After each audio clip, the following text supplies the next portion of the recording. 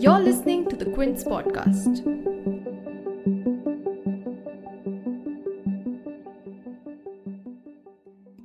The film fraternity in India is worried about losing their creative freedom. What is stirring them up is the draft Cinematograph Amendment Bill.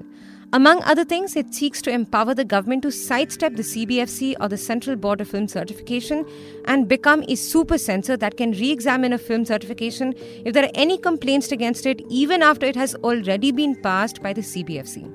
The draft bill was released on 18th June into the public domain with this new contentious provision and a few other provisions on age reclassification for viewers and also proposals to address film piracy. And the government has invited comments from the general public on its proposals within 2 weeks' time till 2nd July. So far, a group of academicians, students and filmmakers have already shot off a letter to the government saying that the amendments giving power to the central government to revoke a film certificate must be dropped. Well-known celebrities like Kamal Hassan and Vishal Bhardwaj have also vocally criticized the move on social media platforms, urging people to raise their voices against it. But why does the government want to be the super censor? What is the intention behind this move? And what do people from the film industry have to say about it? For this episode, we spoke to filmmaker, producer and screenwriter Sanjay Gupta, who's known for his hit films like Kaate, Shootout at Lokhandwala and others, and Mayank Tiwari, who's co-written critically acclaimed films and shows like Newton, Bard of Blood, Sulaimani Kira. We'll also hear from Karan Tripathi, who's the legal consultant at the Quint. You're tuned in to The Big Story, the podcast where we dissect the headline-making news for you. And I'm your host, Shorbury.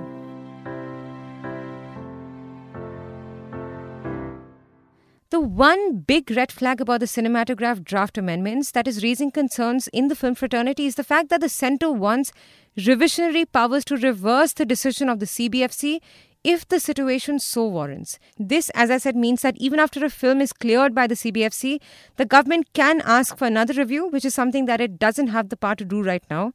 So in the current process of how film certification works, it's the CBFC that is the final authority of granting film certifications. It's a statutory body under the Ministry of Information and Broadcasting that regulates the public exhibition of films under the provisions of the Cinematograph Act of 1952.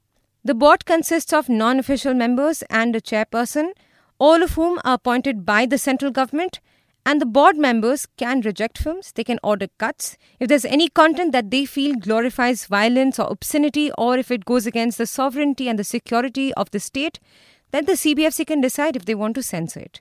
So that's how the current film certification process works, and there's already been ample grievance by filmmakers against the CBFC because they believe that this body can stand to restrict artistic freedom. In fact, a report on the Indian Express from 2019 highlighted some really interesting RTI data which indicates that CBFC cuts have only increased under the Modi regime. The report pointed out that between 2013 and 2014, when the CBFC was headed by Leela Samson, the board ordered cuts in 41.71% of the total films before certification. Between 2018 to 2019, under Prasoon Joshi's chairmanship, the CBFC has asked 67.19% films to delete scenes before getting an exhibition certificate. But what the government's proposal can do now is in fact add one more level of censorship when there's already a censorship mechanism in place, which is why it's being accused of trying to be a quote-unquote super censor. Mayank Tiwari believes that this proposal sets a very dangerous precedent. So, if it involves any kind of problem which is unforeseeable problem now, but which happens in the future, they can recall a film, they can recall an IP. So this is a very, very dangerous precedent. It is a very, very dangerous precedent, and this should not come into force. This should definitely not come into force. They have broken the legs of this industry. They have broken the legs of the entertainment sector. Sanjay Gupta asks, why are there provisions for films to be re-examined in the first place if the government-appointed members of the CBFC are already reviewing it? Why are the films being examined in the first place? I mean, isn't the censor board, the chairman of the censor board, the regional officer, aren't they also people from the government? Correct. Who have been appointed? Correct. And so, I mean, what is this? This is further just, gaining control. It's nothing else. So that even after the film is released, you can still just go after us and say, okay, you know what, balls, take it off. Yeah, and there was a reason that this was discontinued in 2000. The Supreme Court then passed a judgment. So basically what they're doing here is revoking the judgment of the Supreme Court. Well, as long as they have majority, power, they'll keep doing all these stupid things. What is sad is that we from the business, nobody's opening their mouth. Nobody's protesting it. And as Mr. Gupta just mentioned, the Supreme Court indeed has taken away the government's reviewing powers in the year 2000 when it had upheld a Karnataka High Court order that had stated that the central government cannot exercise revisional powers in respect of films that are already certified by the board. So how is the draft amendment then trying to bypass the legal precedent? Karan Tripathi explains the fine print of this provision.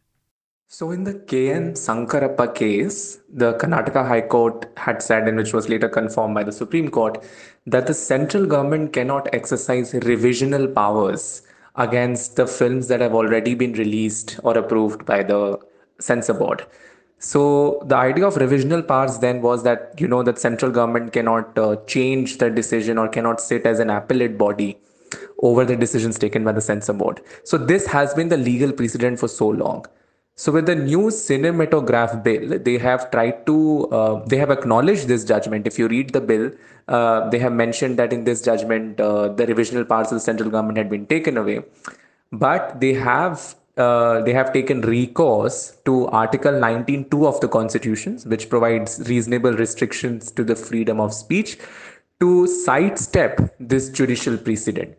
And what they have done is that they have not completely revived their revisional powers, but they have added a new power where the central government can direct the censor board to revisit or re-examine a film already cleared by it if the central government receives a complaint from any person. So for instance, that no matter who the person is, if the central government receives a complaint, it can direct the censor board to re-examine the film which has already been released. So this is one way through which the new rules have tried to sidestep the ban on revisional powers which was put by the Supreme Court. And that's exactly why the fears arising from within the industry are not entirely unfounded. Even with the government lacking direct censorship powers, there have been times when they've bowed down to the demands of fringe groups to ban or censor films or shows, often without sound reasons to be doing so. Think about the kind of opposition that Padmavat faced upon its release, as it sparked protest from the fringe right-wing group Karni Sena that ultimately led to the CBFC making a whopping 300 cuts in the film and a name change. And that's not the only film that comes to mind. Several other films like Jodha Akbar, Firak, Urta Punjab, Black Friday, etc. all shared a similar fate as screenings were banned in certain states because somebody or some group protested and the government felt that screening these films would lead to a law and order problem. And that's why filmmakers, producers and writers are all worried about how the government taking the reins to censorship will cost the artistic freedom and the freedom of expression in the industry. Mr. Tiwari says that already there's some amount of self-censorship now in the industry, fearing a snub from the government. And if this new proposal is passed, it can legitimize the fringe demands into the mainstream, he says. Basically, the message is that you make content, you make movies, but you make a certain kind of movies. So they will create these laws in such a way that in order for somebody to not fall into those problems, you will have to make something which is labeled safe by the powers that be. Now, what is safe? Safe is something that you do not talk about what is happening in the country right now. You do not talk about the history of how we got here. You do not talk about issues that are the burning issues of the time. A very interesting thing happened actually over the last 4 or 5 days, I think. There is a film critic called Namrata Joshi. Okay? So Namrata Joshi there is a new show that has come out called Grahan on Hotstar. Okay? So they send her a screener of that show, which means that they send her some episodes before it is released so that she can review it. So she shared on social media how the producers, the OTT platform has told her categorically that do not make any political comments about it, do not make any references to where this show is based on, what politics does it portray, talk instead about the dialogues of the show, talk instead of the cinematography of the show. Itna log dar gaye hain. Everybody is so scared right now कि कोई FIR हो जाएगा. I was speaking to some other creators recently, and this is not something that is happening to one person or two people or somebody is trying to do something sensitive. At the drawing board level today, there is a censorship happening. Before people sit down to write an idea, they are wondering who can get offended with it.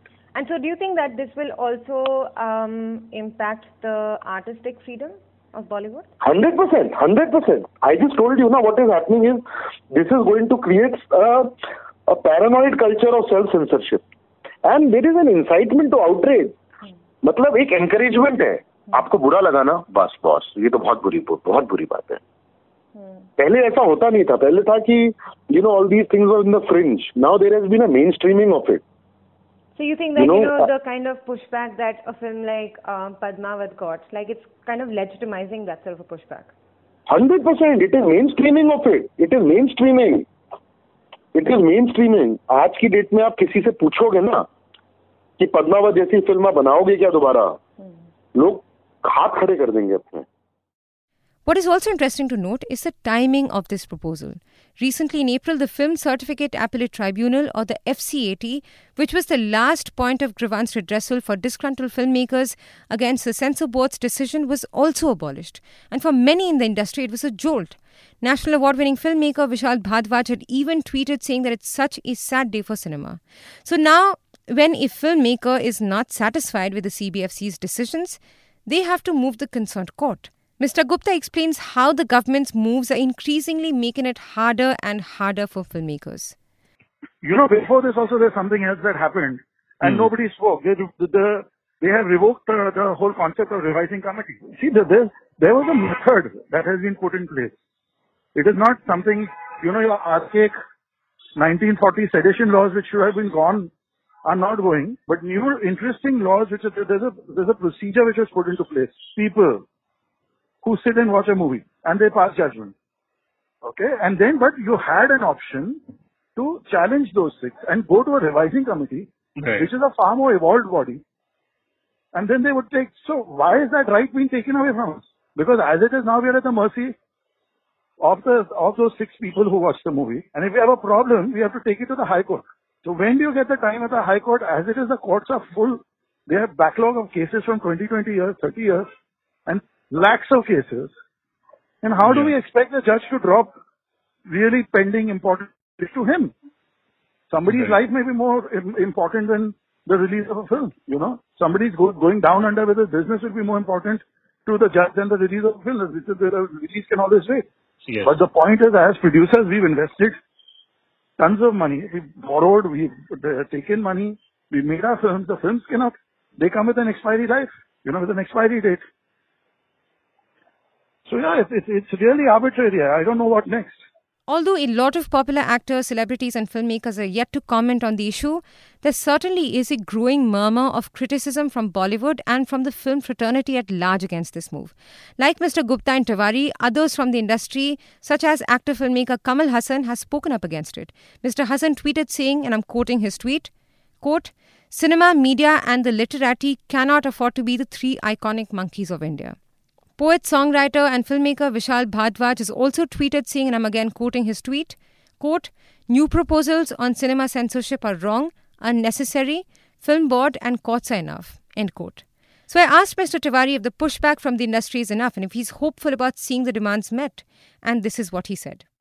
You look at the usual suspects, the people who are signing these petitions are your handful of filmmakers who make edgy cinema, who are pushing the envelope. They have signed it. Has the Producers Guild of India come out? Has any producer group come out? Has MPAA come out? Has any big studio house, production house spoken up?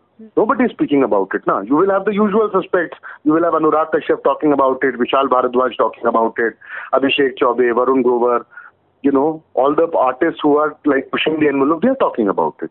But you don't see industry leaders talking about it. But if this proposal does come into effect without addressing the concerns that are being raised, will there be a way to challenge the bill? Karan explains what can be the legal steps forward.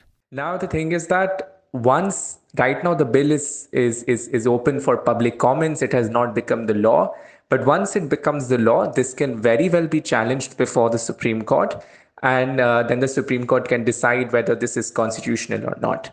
And meanwhile, the Supreme Court Supreme Court or any constitutional court decides on its constitutionality, they can provide an interim relief to the filmmakers. So what can be this interim relief? Like we saw in the case of new IT rules, that when the Live Law media organization had moved a petition against the new IT rules before the Kerala High Court, the Kerala High Court had given interim protection to Live Law from any coercive action again under the new IT rules till the Kerala High Court decides the constitutionality of the new rules.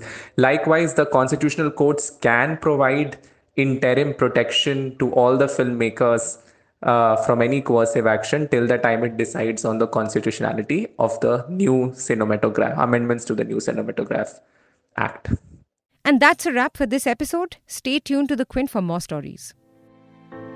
If you like listening to this episode, please subscribe to the Big Story playlist for episodic updates. We're live on Apple, Google Podcast, Spotify, JioSaavn, and most of the other popular podcast streaming platforms. For other podcasts, please log on to the Quint website and check out the podcast section. For any feedback, shoot an email to podcasts@thequint.com.